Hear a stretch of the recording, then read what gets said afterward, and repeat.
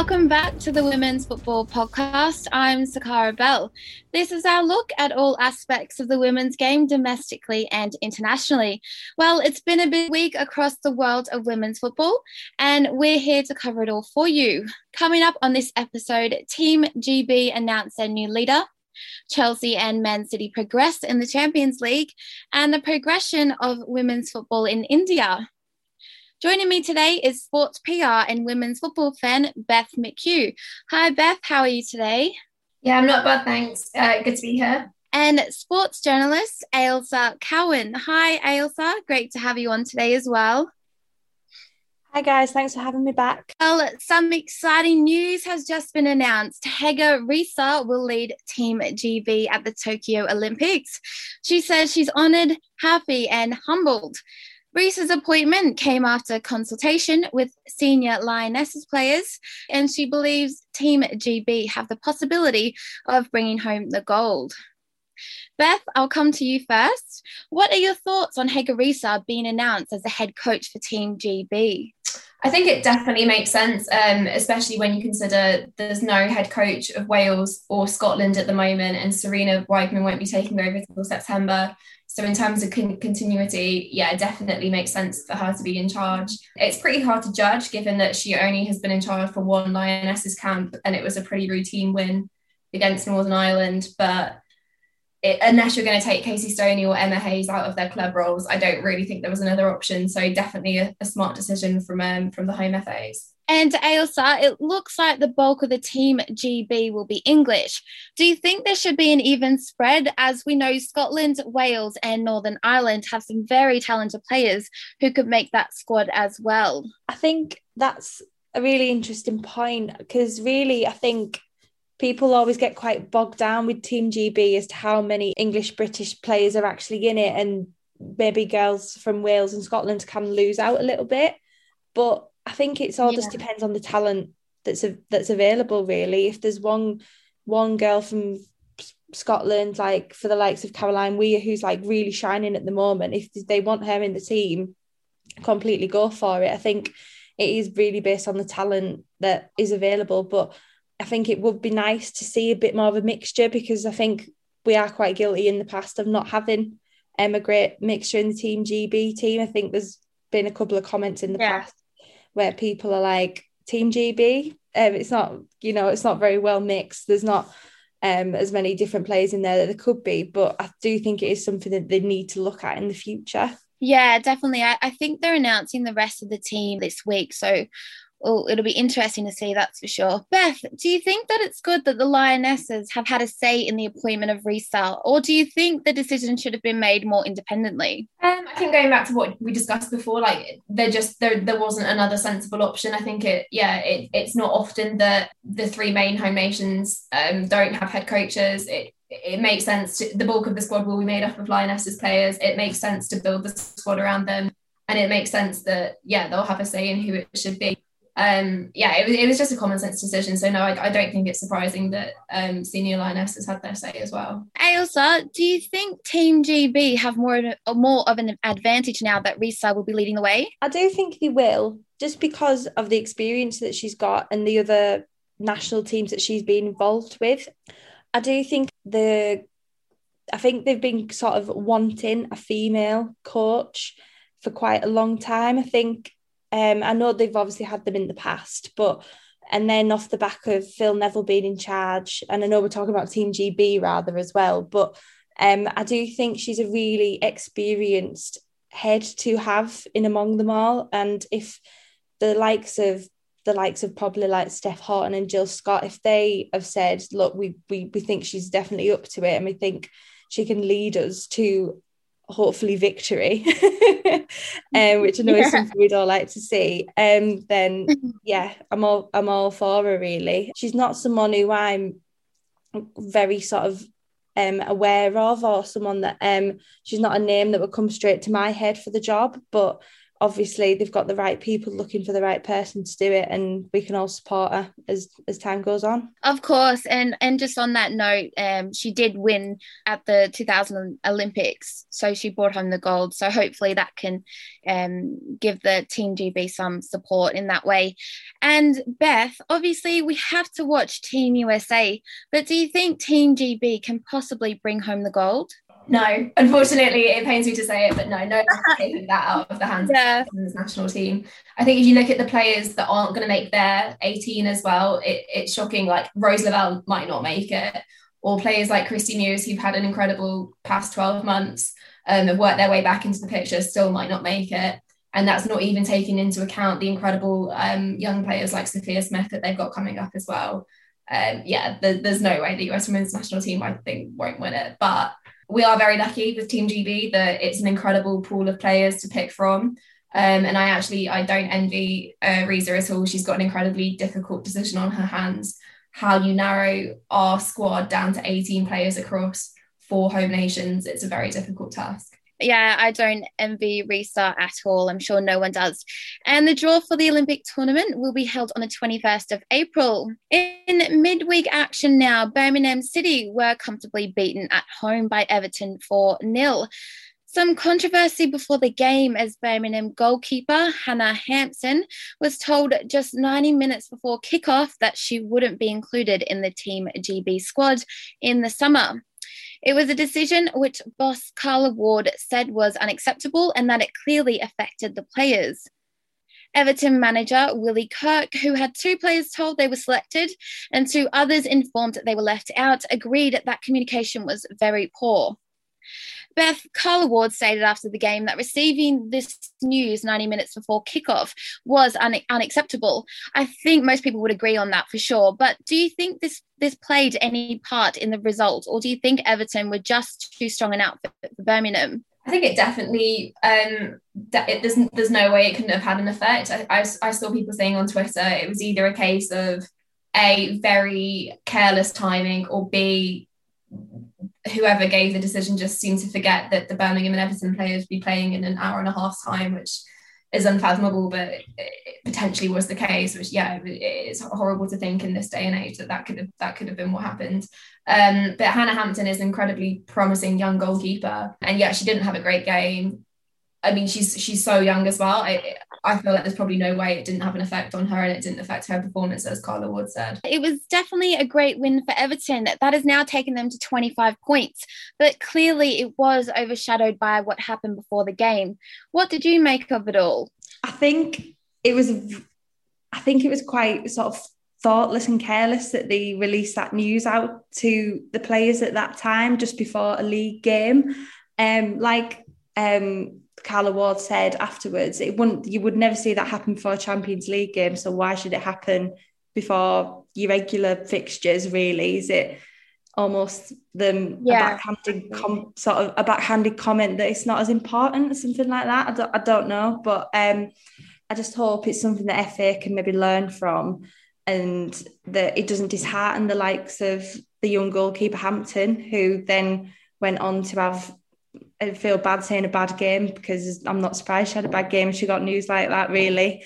I can't imagine what it must have been like to then go after standing goal when you've just received that news. I bet her head was just like on a spin. I really do feel for her. And obviously it wasn't just her, there was a couple of other players that got that news as well. But I just hope that, it doesn't like dishearten her or any other players in any way, because they're still young, there's still plenty of time. You don't know when your call-up could be for England, really. And just on that note, Beth, I mean, can we really blame Hannah? The poor thing, she was left in floods of tears. And then, like we just said, she tried to give a great performance, which unfortunately just didn't happen. Do you think there's any further action that the FA need to take? I think to be fair to them, they did come out immediately and hold their hands up and just say it was a massive error. So I mean, fair play for admitting that it was a mistake. That's always the first step in solving a mistake. It's just another careless act, though, that you would hope wouldn't be happening. I saw this week as well, they confused Beth Mead with Beth England, and from your football governing body, it's not really what you want to see happening. We'll take a look at the Champions League now. Both Chelsea and Man City made it through the quarter-finals as expected. Both teams had held comfortable leads from the first leg. Chelsea's game was played in Monza, Italy, due to COVID travel restrictions. England's Tony Duggan missed an opportunity to get Atletico back in the tie, but hit the bar. That's the third penalty they have missed over 2 legs. Marion Milder scored her second penalty of the tie, and Emmeline Lauren injury time equaliser was a little consolation for Atletico. Man City cruised through with a 5-0 win to win 8-0 on aggregate. Caroline Weir opened the scoring, and a brace apiece for Ellen White and Sam Mewis ensured an easy afternoon for City in Florence. The other ties saw Brondby cause Leon a scare as he took the lead before Nikita Paris was amongst the scorers. The current champions ran out 5-1 winners on aggregate. Barcelona, Bayern Munich and Wolfsburg all made it through comfortably. The quarterfinal draw is Man City face Barcelona, Chelsea face Wolfsburg, Bayern Munich face Rosengard, and Lyon face the winner of Sparta Prague and PSG, the second leg of which will take place next week. Ailsa, City and Chelsea got the job done as we would expect, but Chelsea, maybe they needed a little bit more luck, do you think?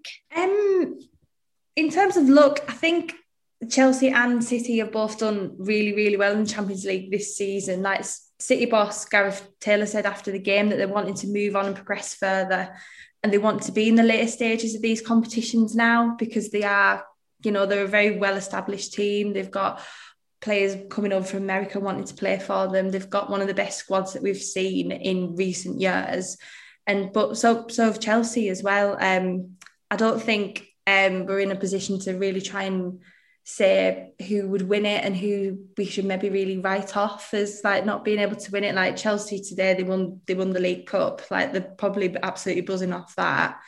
So, but yeah, Chelsea have had a bit of a mixed run in the past, maybe not quite as good, if you can say that, of City's in the Champions League. But I do think either side are a good contender this year, definitely. And Beth, Man City were relentless as always, weren't they? Yeah, they absolutely were. I think this round was interesting because Man City were all guns blazing, powered all the way through, but Chelsea really struggled and were nowhere near at their best, but still managed to get through and on the scoreline in the end, even look comfortable. But I think in that game, you rely on your big leaders and you rely on your big players. And who was the player that got them through? It was Maren Mjelde, who now sadly looks like she's going to be on the sidelines for a good few months at least. So yeah, it'll be interesting in the next round. I do agree. I think Lyon they don't look untouchable this year. Wolfsburg are now missing Pernilla Harder. We very much could see an English team in the final, which would be brilliant. And I think on the European stage, the English game hasn't really matched up to the levels that we'd all want over the past few years. So yeah, definitely this year could be Chelsea's, it could be Man City's. Chelsea didn't have long to recover before heading to the Conti Cup final at Watford's Vicarage Road, where they took on Bristol City side. They were buoyant after moving off the bottom of the WSL table last Monday after a brilliant come-from-behind win over Reading. Interim manager Matt Beard said he was expecting a tough game, but they aren't going to make up the numbers. They probably felt like spectators in the first half. Sam Kerr and Fran Kirby both bagged braces as they were 4-0 up just after 34 minutes.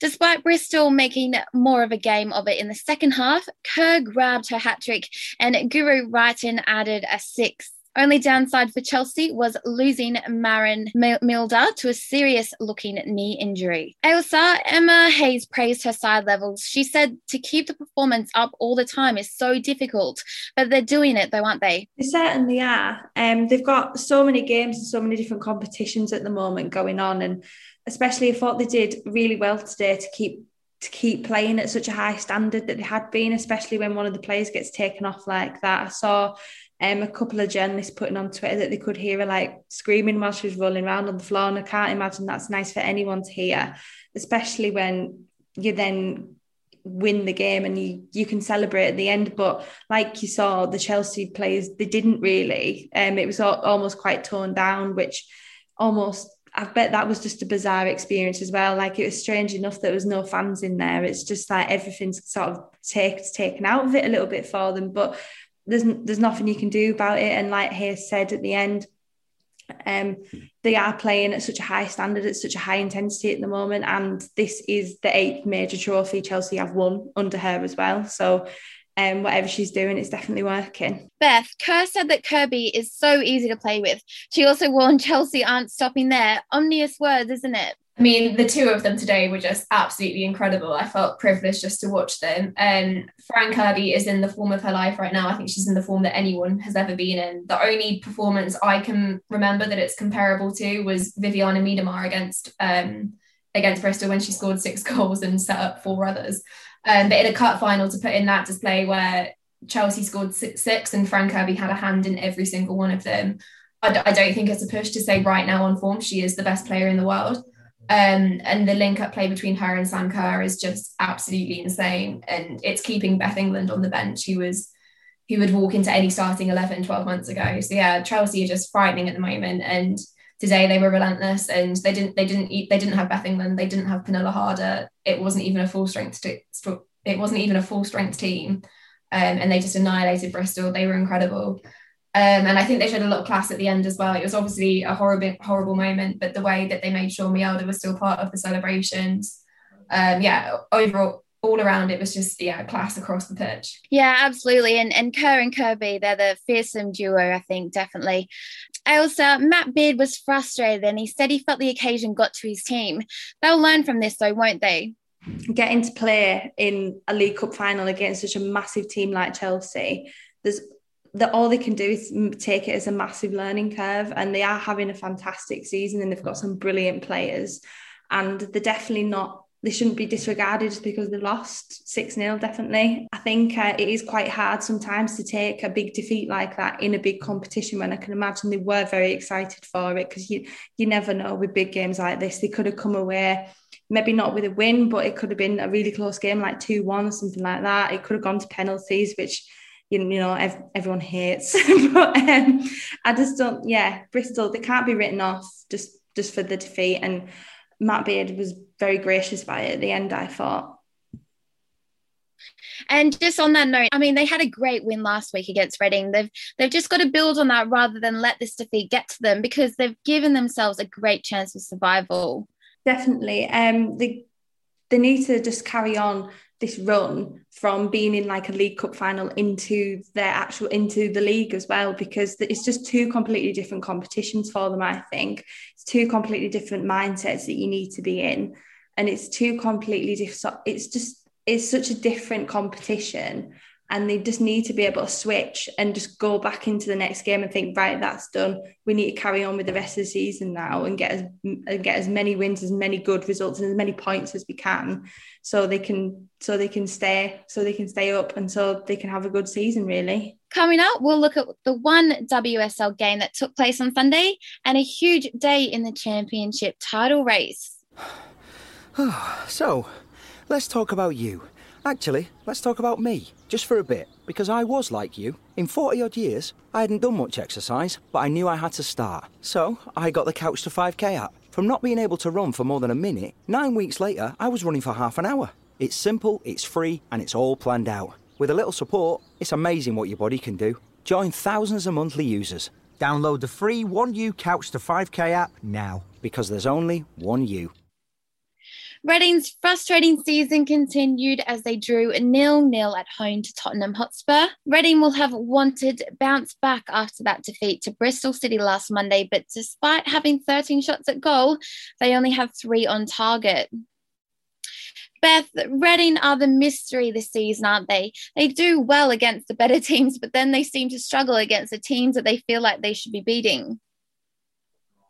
Yeah, absolutely. They are the definition of blowing hot and cold. One week it looks like they could beat anyone in the top 3, top 4, and then the next week, they could lose to the bottom of the table. It's an interesting season, and I think they've shown that when they're on their day, they have the quality and they can beat people. It is interesting that they just can't turn these results around against the teams below them.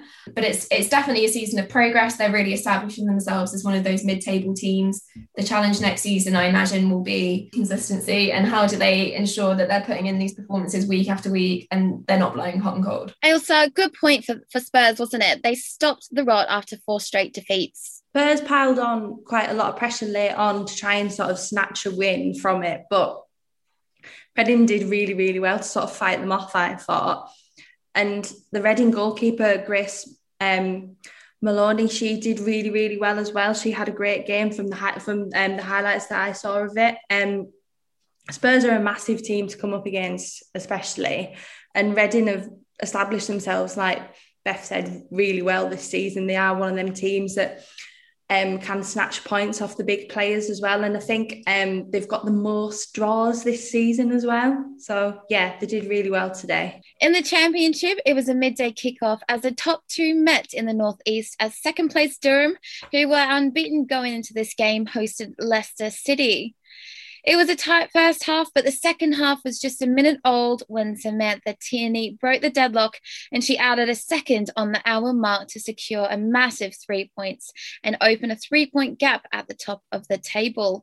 Beth, a massive win for the Foxes. Do you think this is one foot in the WSL for them? It's definitely a good sign, but no, I think 3 points is not anywhere near a big enough a gap to say you've got 1 foot in promotion. It's a close race, it's a close title race, and it'll make for a good end of the season.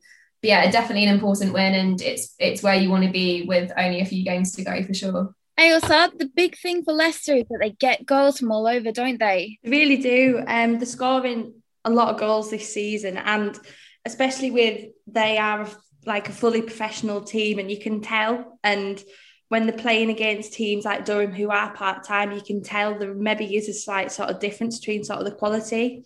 And in terms of the goals as well, you can tell they have a lot of time together, so they can work on things like the set plays to get more goals in, and even just knowing the flow of the game and knowing when that person is going to be there so they can get all them goals in. But they are doing really, really well this season, definitely. Beth, a massive blow for Durham. They need to recover quickly as they take on Sheffield United next weekend, and they need to get back on track and look for a Leicester slip-up, don't they?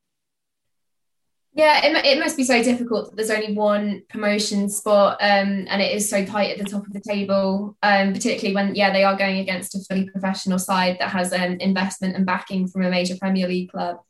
But yeah, fair credit to them. They've been incredible all season.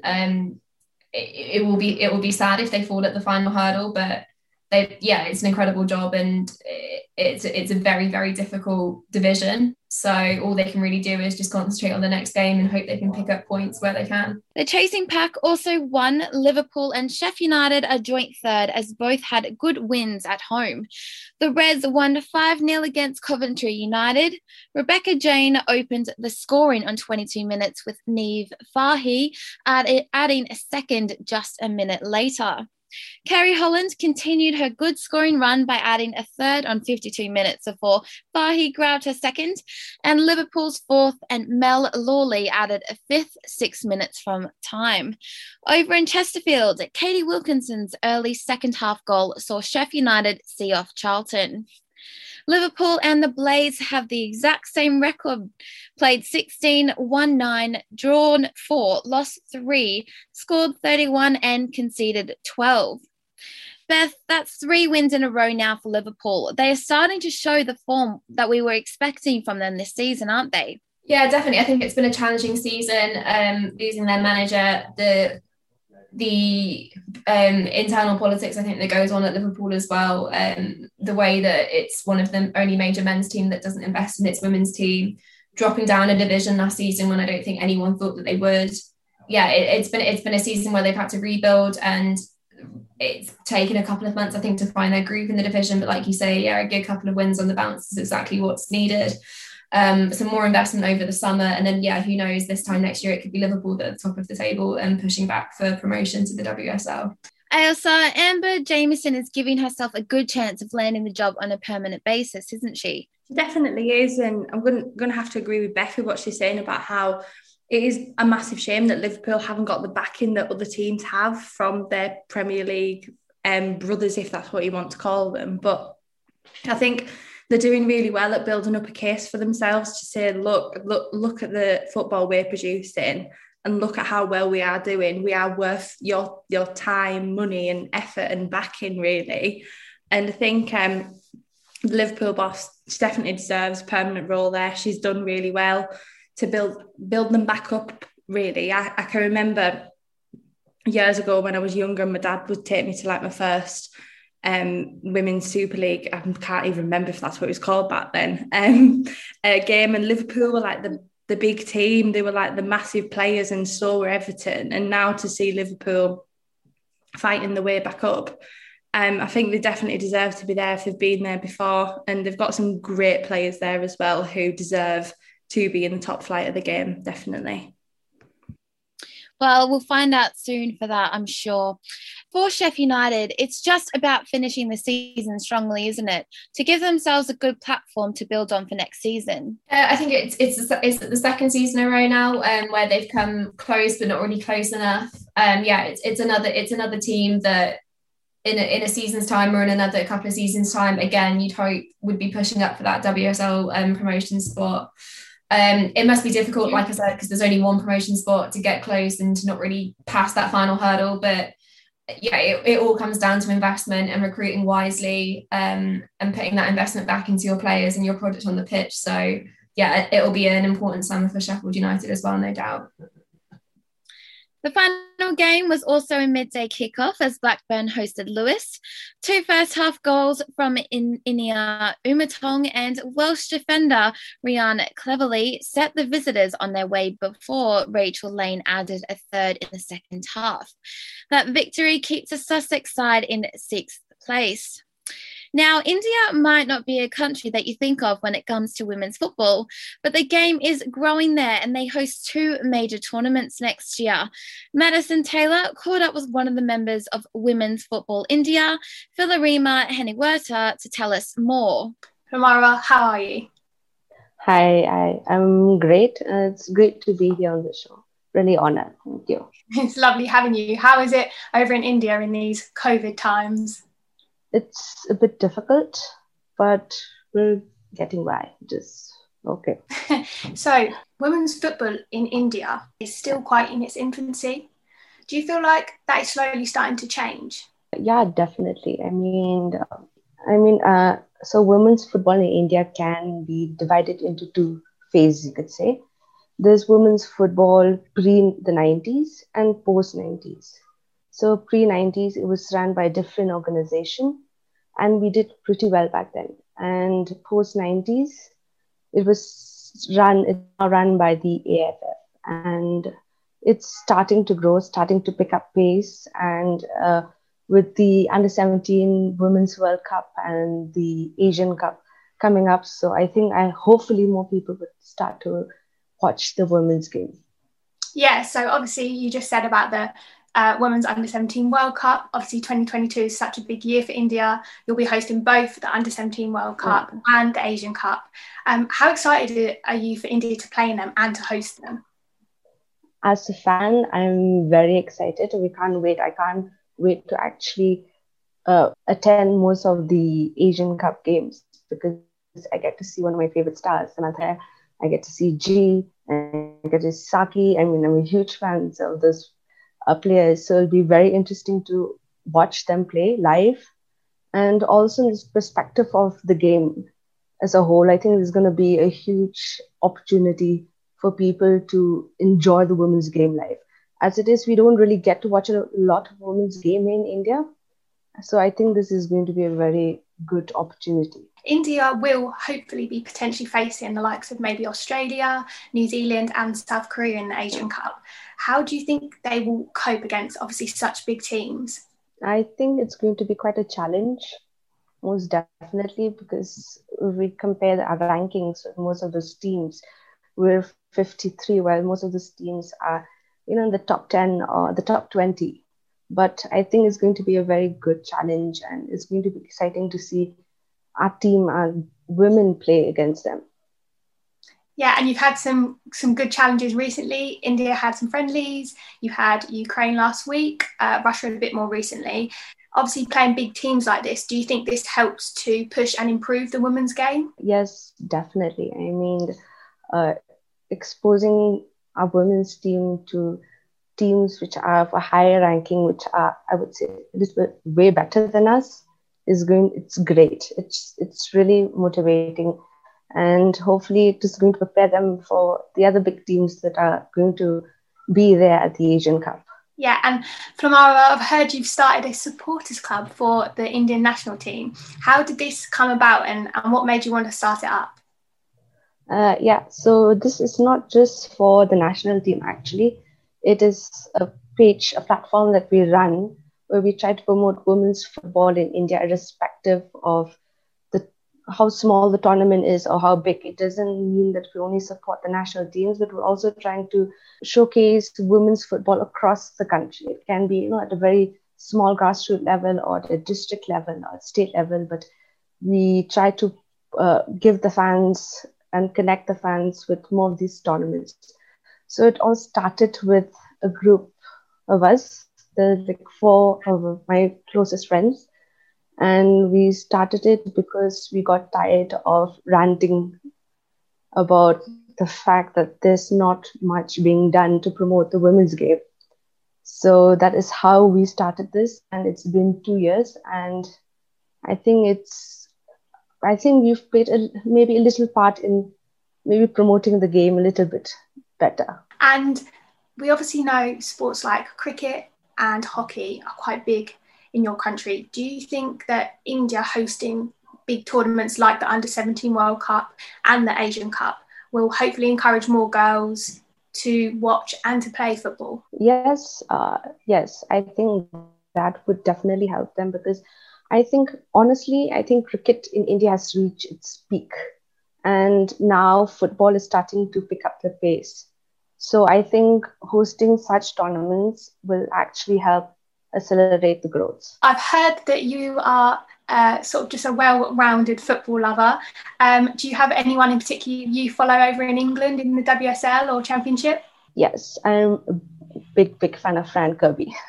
I've been a fan of, So I'm a Chelsea supporter through and through, the men's team as well, the women's team.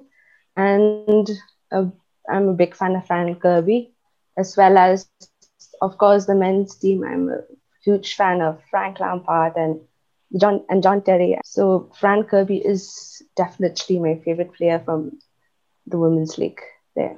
Well, that's it for today. Thank you, Ailsa and Beth, for joining us today. It's been lovely.